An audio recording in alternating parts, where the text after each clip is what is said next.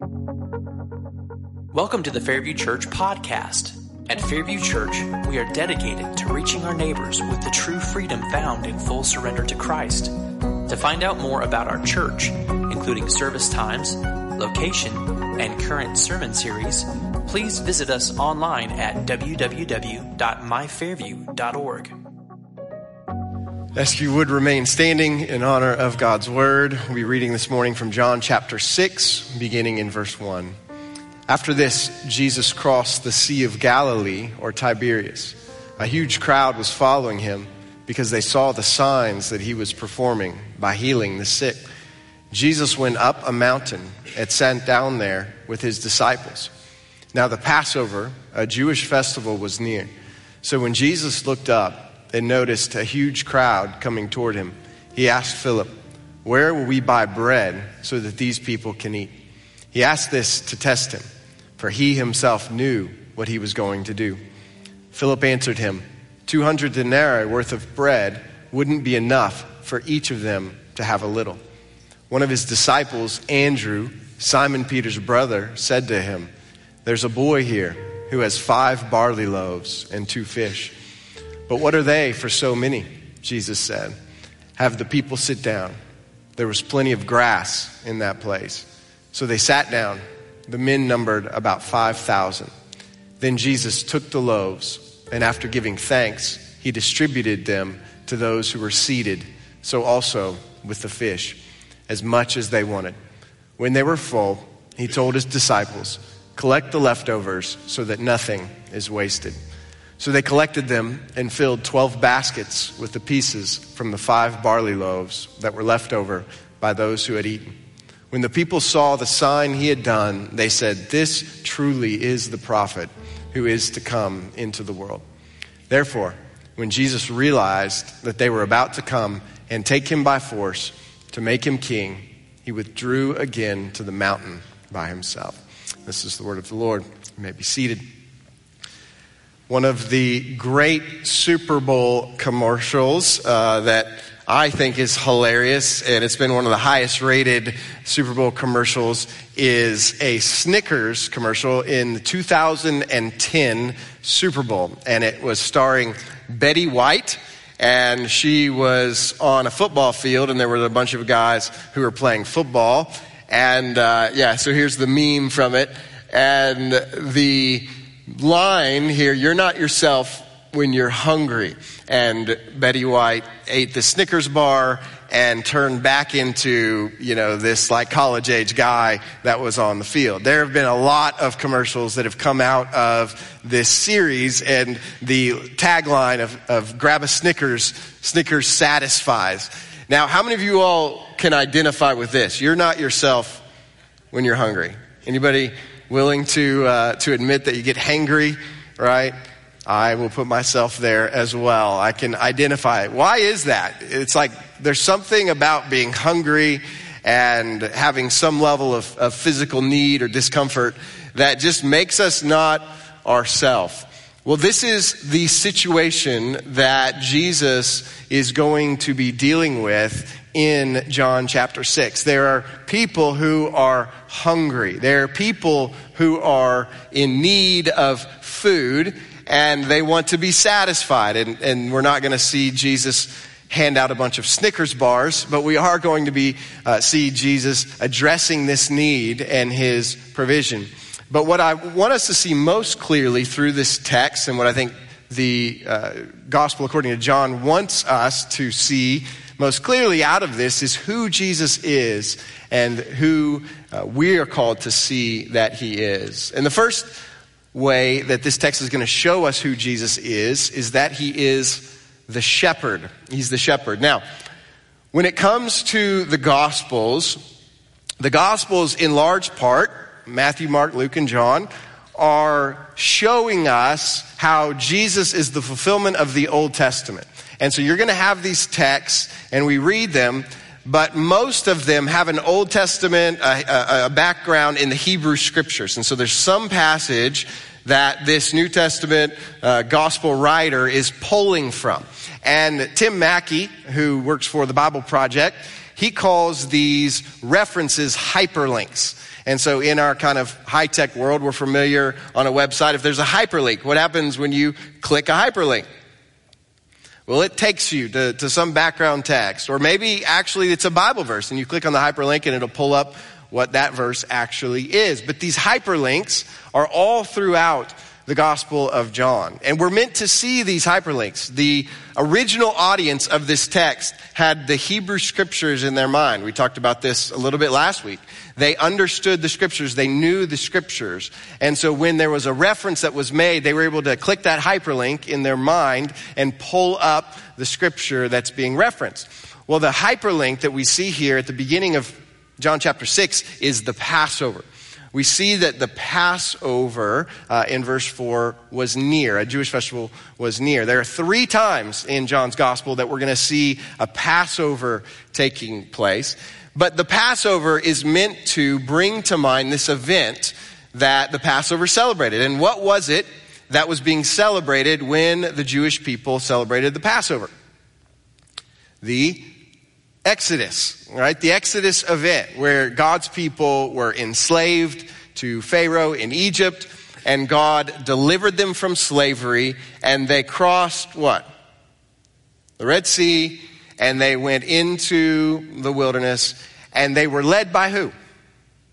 Moses, right? So Moses leads the people of God out of Egypt, across the sea, into, it's ultimately going to be the promised land, although it's going to take 40 years of wandering to get there. But they immediately go into the wilderness, and Moses goes up on what? A mountain. Okay.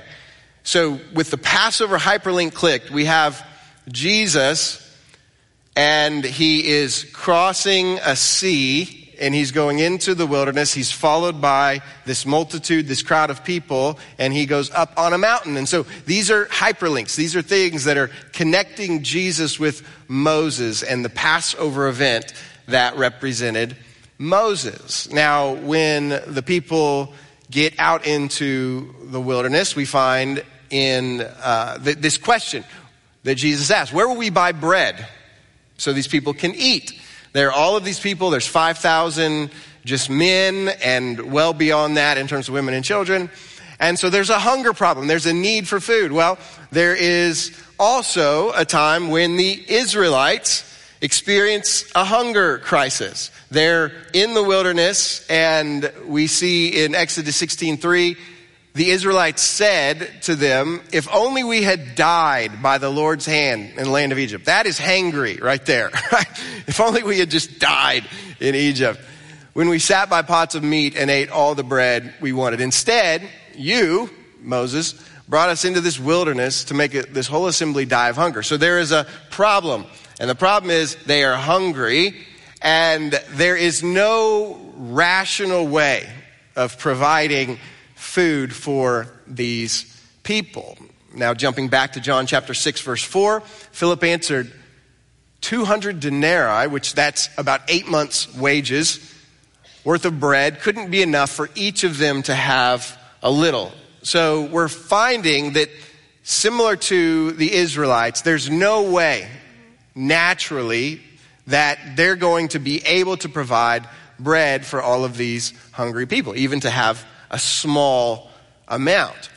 However, there is a boy, and we see in verse 9 that a boy has 5 barley loaves and 2 fish. And then this question, but what are they? By the way, barley loaves are not like Panera bread loaves. These are these tiny little pita breads, basically, and they were poor people's food. Barley was what poor people and animals ate, and so there are these tiny little loaves, and then there's these 2 fish that, and the word that's used there is small. So think like, anybody like sardines in the room? Any sardines fans? Okay, a couple people willing to admit that. And yeah, you can smell people who like sardines. But that is kind of what we're talking about. So these are small loaves and fish, and this has been called a Middle Eastern Lunchable, and I think that's about right. You know, you have this small amount. And so clearly, what are they? For all of these people, there's no possible way that this could be used to feed all of these people. Now, what we are also meant to see is a theme. And we've talked about this. When it comes to the kingdom of God, the way Jesus teaches it, who is greatest in the kingdom?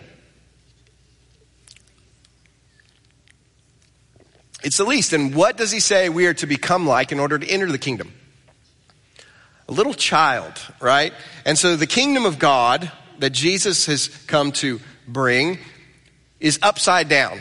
It's the least that are the greatest. It's the little children who just trust that ultimately are able to get in when all of these wise, knowledgeable, older people, they just can't see it. And so this is consistent. This little boy with these little fish and these little loaves are consistent with the way that Jesus works through the purposes of his kingdom. So Jesus moves on and he tells the people to sit down. In verse 10, there was plenty of grass in that place, so they sat down. The men numbered about 5,000, and we'll talk a little bit more about this. That's a military organization. 5,000 men would be a rank of the military. And Jesus took the loaves, and after giving thanks, he distributed them to those who were seated. So also with the fish, as much as they wanted. Now, why does John choose? He doesn't waste words. So why does he choose to tell us that there was plenty of grass in that place? Well, Briley recited Psalm 23 earlier in our service. Is there anything in Psalm 23 that references this? There is, right? The Lord is my shepherd. And where is it that when the Lord is your shepherd, where is it that you're able to lie down? In the green pastures, the grass. So the Lord is the shepherd who allows his people to lie down in the grass. And that's the most memorable text. But the text that's directly behind John 5 and 6, and I've talked about this over the previous weeks, the specific text that is being addressed consistently comes from Ezekiel 34. And if you remember, we talked a few weeks ago about the bad shepherds that were in the temple, the leaders who were to be caring for and healing and feeding the sheep were actually feeding on the sheep, right? That's what we found out. They were not good shepherds. And this was the background, was that there are these bad sheep at the beginning of bad shepherds at the beginning of Ezekiel 34. And those are the leaders of the people of God. They're called shepherds. And they are ultimately not caring for the sheep. And so what we find is in this place of bad shepherds who are not caring for the sheep, verse 11, for this is what the Lord God says. See, I myself will search for my flock and look for them as a shepherd looks for his sheep on the day he is among his scattered flock. So I will look for my flock. I will rescue them from all the places where they have been scattered on a day of clouds and total darkness. I will bring them out from the peoples, gather them from their countries, and bring them to their own soil. And we think about all of these people leaving their towns, leaving the areas, coming out into the wilderness. I will shepherd them on the mountains of Israel. Where is Jesus as he is experiencing all of this? Right? Mountains of Israel. In the ravines and in all the inhabited places of the land. I will tend them in what? In good pasture. In their grazing place. What do you graze? Any farmers or folks here? What do you graze on? Grass, right? This is agricultural language. Sheep graze on grass. Will be on Israel's lofty mountains, again, where they are. They will lie down in a good grazing place. They will feed in rich pasture on the mountains of Israel. And so Jesus is fulfilling this. He is the Lord coming as a shepherd, pulling the people away from the bad shepherds who are not healing them. They're not caring for them. Jesus is healing them. He is caring for them. And now he's brought them out away from all of that into this wilderness place on the mountain, and he is going to feed them. And they are on grass, and they're receiving all of this provision. And so throughout John 5 and 6, this Ezekiel 34 is right in the background. But what is picked up here is what it is that Jesus is going to feed them with. And so that's our second point that we need to consider, which is Jesus is the prophet. He is the prophet. When the people saw the sign that he had done, so Jesus multiplying these 5 loaves and 2 fish and feeding all of these people, they said, this truly is the prophet who is to come into the world. Now, who are they talking about? Who is the prophet who was to come into the world? Well, who was it who led the people of God out of Egypt and across the sea and into the wilderness, and who was up on the mountain? Moses. And Moses had promised in Deuteronomy 18:15, the Lord your God will raise up for you a prophet like me from among your own brothers. You must what? Listen to him. What does sheep do with a shepherd? Listen, right? Jesus says, my sheep hear my voice, and the stranger they will not follow. Sheep listen to the shepherd, they follow him. But what does a prophet do? A prophet speaks, right? He speaks the word of God. And what was Israel supposed to do to the prophets who God sent? Listen, did they? No, they didn't, right? And that was the problem. But they didn't live to the prophet. But this is what God is calling these people to do, is to see this is the prophet that Moses predicted would come. And so you are to listen to him, to hear what he says. We see in verse 13, they collected the leftovers. By the way, this for me is a life verse, because Jesus tells them to take the leftovers and collect them. And so what this means is Jesus doesn't like leftovers. And so when I go out to eat with my children and they don't eat all of their food, I feel like it's my responsibility as a follower of Jesus to collect the leftovers and make sure they don't go to waste. And so if you want to talk about how you can justify sin through Scripture, we can talk later. But you can commit gluttony as long as Anyway, from the pieces of how many barley loaves?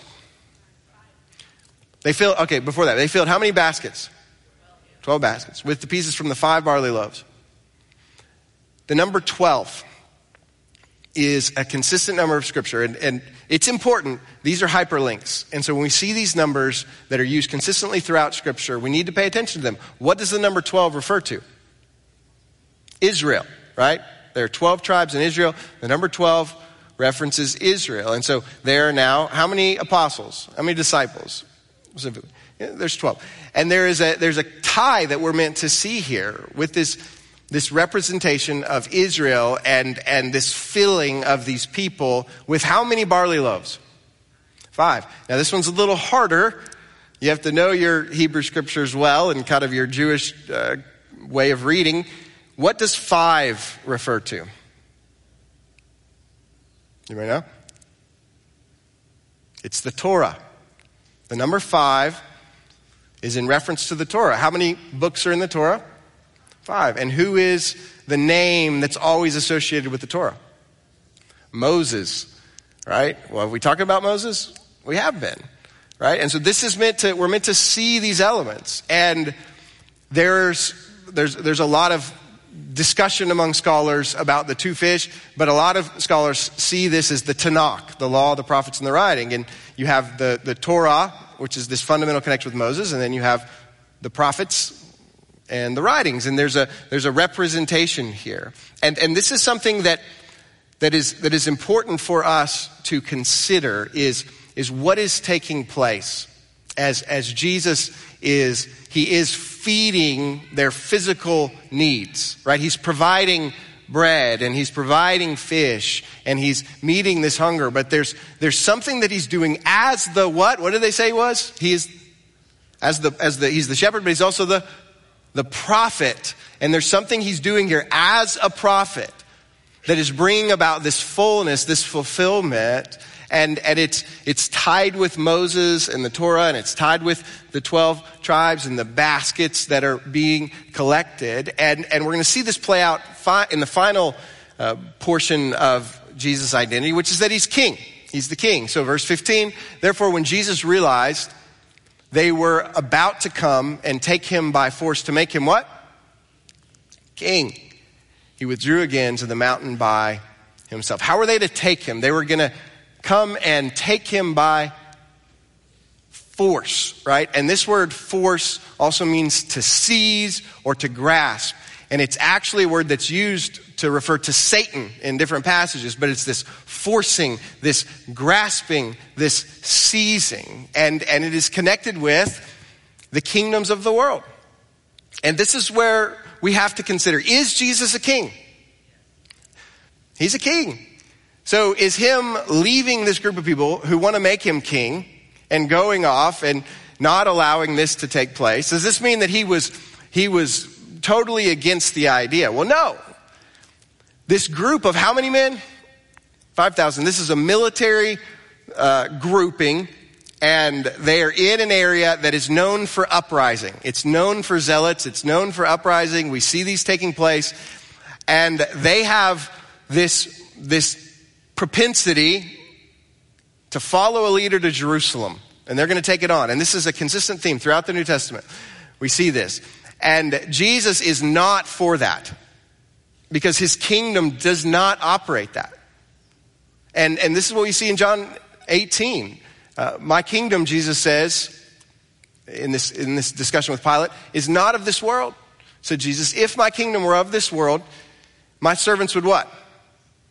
Would fight, right? The same idea. Force, grasp, seize, fight. So that I wouldn't be handed over to the Jews. That's how kingdoms of this world operate. And yet, but as it is, my kingdom is not from here. You're a king then, Pilate asked. You say that I'm a king, Jesus replied. I was born for this, and I have come into the world for this, to testify to the truth. Everyone who is of the truth, what? Listens to my voice. He is a king, but he's not a king of this world. He's not a king who operates by force. He's not a king who operates in the way that the world does. He is a king who rules by what? Words. Listening to his words. He oversees a kingdom that moves forward through words. Through hearing and trusting and obeying and sharing his words. And this is something that is crucial for us to see. John 6:3, Jesus went up a mountain and sat down there with his disciples. And so he's on this mountain. Mark explains Jesus' teaching, and many would say the teachings that we have in like the Sermon on the Mount would be reflective. This is what Jesus is teaching consistently. This is his teaching, and he's laying this out on this mountain, and there is a way in which this is tied with how his kingdom works and what he's come to bring. And it's words, and you're going to have to hang with me for a second, but words in the Hebrew scriptures are tied with what? Bread. Okay? And I know that's not how we think, but this is, words are connected with bread. And Moses goes up on a mountain. Does he have bread for 40 days? No, but what does he get? Words. He gets words, right? And Jesus is in the wilderness, and he's being tempted by Satan, right? He's in this exchange. And Satan is tempting him with the kingdoms of what? The world, this world. You can have kingdoms of this world. And what he's trying to get him to avoid is what? The cross, right? He's trying to get, you don't have to go to the cross. You can have the kingdoms of this world. The kingdoms that reflect these physical appetites and these desires for worldly possessions and power. I can give all that to you. Does Jesus take that bait? No. Right? And when it's a physical rock, he says, hey, I know you're hungry. Just like Moses was hungry. And you can make yourself bread. What does Jesus say to him? He gives him words. He doesn't take the bread. Instead, he gives him words. And those words come from Deuteronomy 8, 2-3.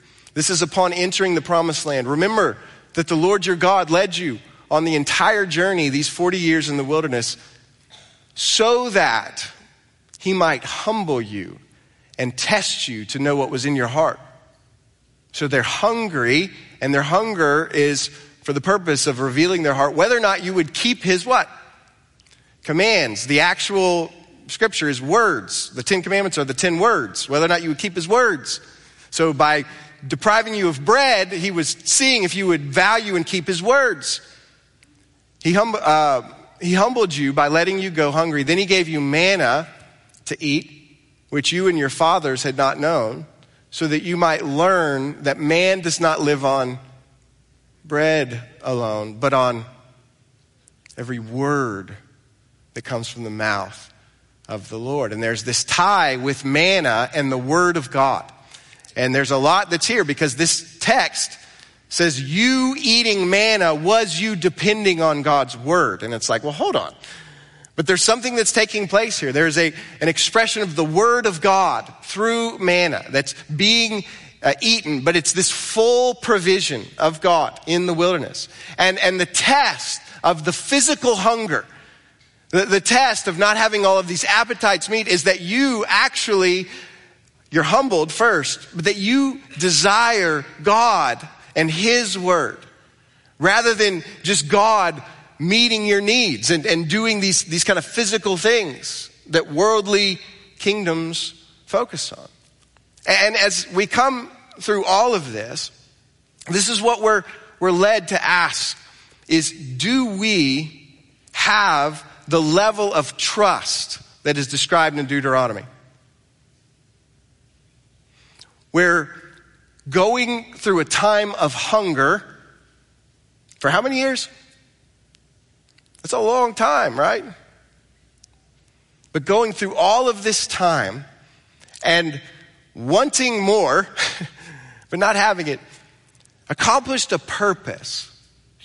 It accomplished this humility, but it accomplished this transfer of desire, where desire was on God and trust was in God. As what? The shepherd. The trust in God as provider. Did they naturally, when they went out into the wilderness, trust God? No, that's how they got in the whole mess and they walked around. They didn't trust God to be their provider. That's why they were so upset with Moses. And yet through this process of physical hunger, they learned to trust God. And this is where Jesus is moving all of this. He's saying there's a way that worldly kingdoms operate that is about grasping and forcing and fighting. It's about self-preservation.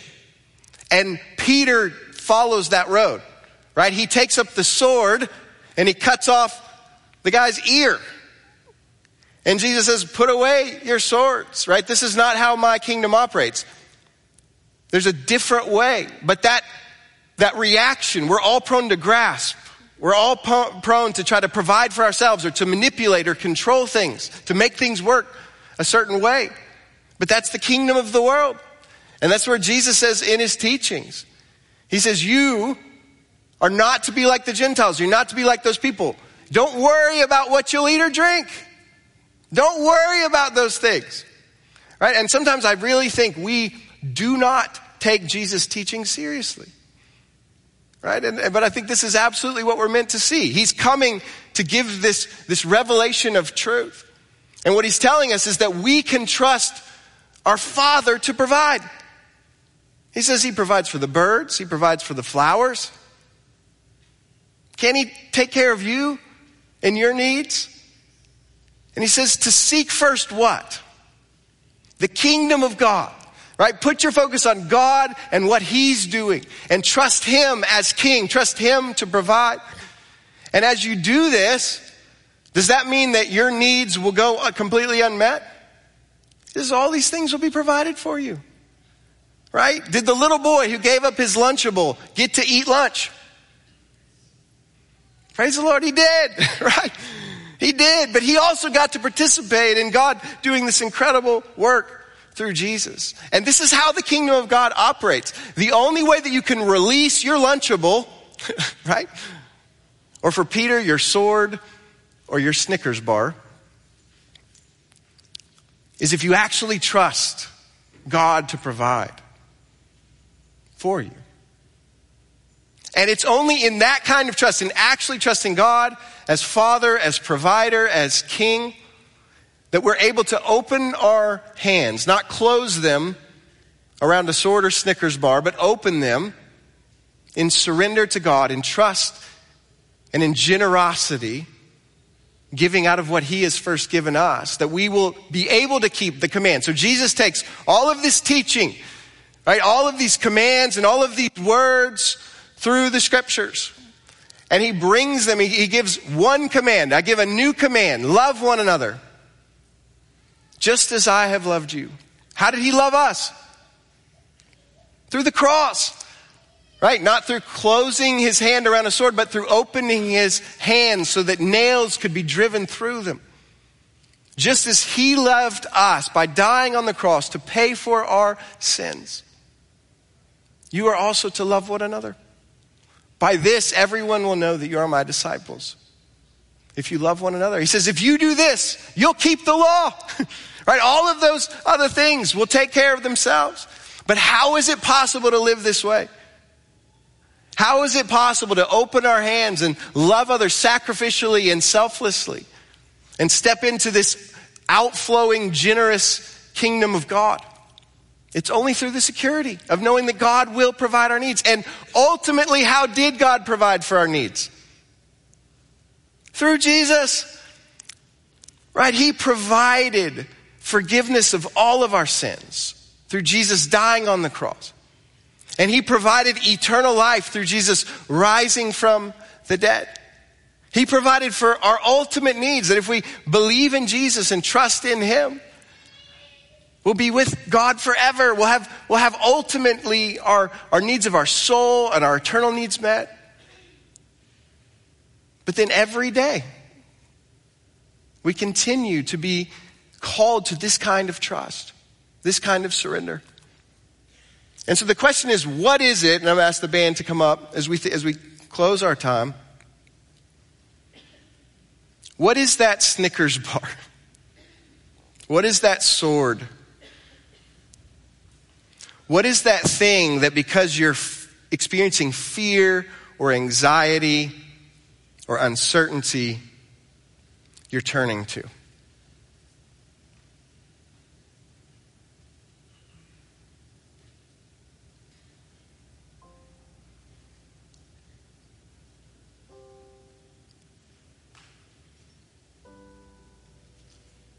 The call today is to let that go and to surrender completely to God. Your whole life to him, trusting in him. And maybe you're here and you've never truly surrendered your life to Jesus, like we saw through baptism. This expression of surrendering your whole life, all that you are, to Jesus. Trusting in his sinless life lived in your place. His substitutionary death on the cross, died to pay for your sins and give you forgiveness. His resurrection from the dead to give you new and eternal life.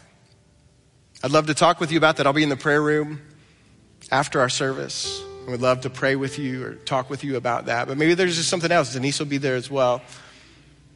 Would love to pray with you, love to talk about that. Maybe there's something else that you are, it's got you, you're so fearful, you're so anxious. It's got you somehow not doing what Jesus calls us to do.